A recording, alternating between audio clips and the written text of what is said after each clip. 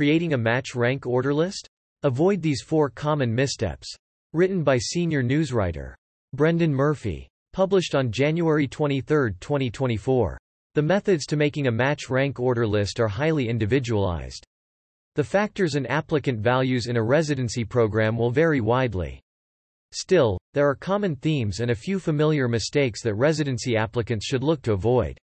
Formerly the director of the OB/GYN residency program at Washington University in St. Louis, WashU, Eric Strand, MD, now works in the OB/GYN department at the University Hospital's Cleveland Medical Center and is a faculty member at the Case Western Reserve University School of Medicine.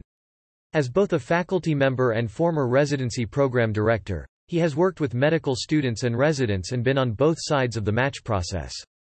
With the February 28 rank order list deadline looming for the 2024 match, Dr. Strand cautioned about a few common missteps to avoid in ranking programs. Letting questions go unasked. As has been the case for the last several, largely virtual, match cycles, getting all the details you need on a program may be more difficult. The goal of interview days, even in a virtual setting, is to get all the necessary information. If you have questions after your interview days, there is no harm in asking program directors, other faculty, or residents for direction. Dr. Strand said that while he was at WashU, he and his colleagues actively worked to respond to requests for additional information, working to get students connected via email or Zoom with whomever they would want to talk to, he said. That could be a faculty in a particular division who can explain a little bit more about what that division has to offer, for example, and Dr. Strand and his residency program colleagues were happy to accommodate such requests. The AMA Road to Residency series provides medical students, international medical graduates and others with guidance on preparing for residency application, acing your residency interview, putting together your rank order list and more. Leaving interview sites off your rank list. The math is pretty basic. Ranking more programs gives you more options. If you applied to a program, you obviously saw some merit to considering it. If a program invited you for an interview, the selection committee also saw some merit in your qualifications. Considering all that, and the potential burdensome consequences of not matching, drive. Strand said students need to give serious consideration to each program with which they interviewed. If you are leaving a program off your rank list, you are essentially saying that I would rather scramble during match week than end up at that program, he said. There must be major red flags. If you were so unhappy with the interview experience and the people you met, then trust your impressions. Just understand the consequences. Most applicants rank all the programs with which they interviewed. Reading into correspondence from programs.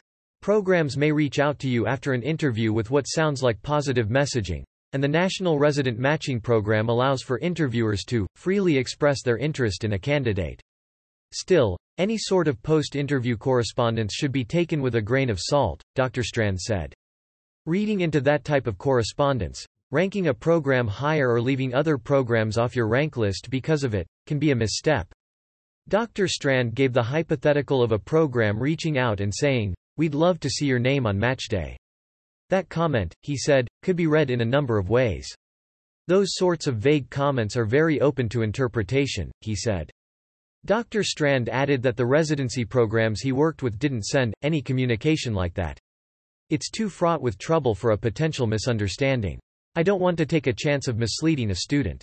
Such a comment from a residency program could mean an applicant is in the top third, top half or even something less. Maybe they send it to every one of their applicants, Dr. Strand said. Ranking programs by anything other than preference. If you feel as though your dream program is a reach, but you got an interview, rank it first. In the end, the match tends to work out, with roughly 80% of applicants landing at one of their top 4 choices. The match algorithm works to benefit students, Dr. Strand said. Rank the programs in the order you prefer them, not in the order in which you think you are competitive. If you think you have a better chance of matching at Program A, but Program B is your dream program, you should rank Program B first. Sometimes students get a little too caught up in thinking, I'm a better candidate at this program so I might as well rank them first or second, instead of really going with their gut and ranking the programs you loved the best first, second and third.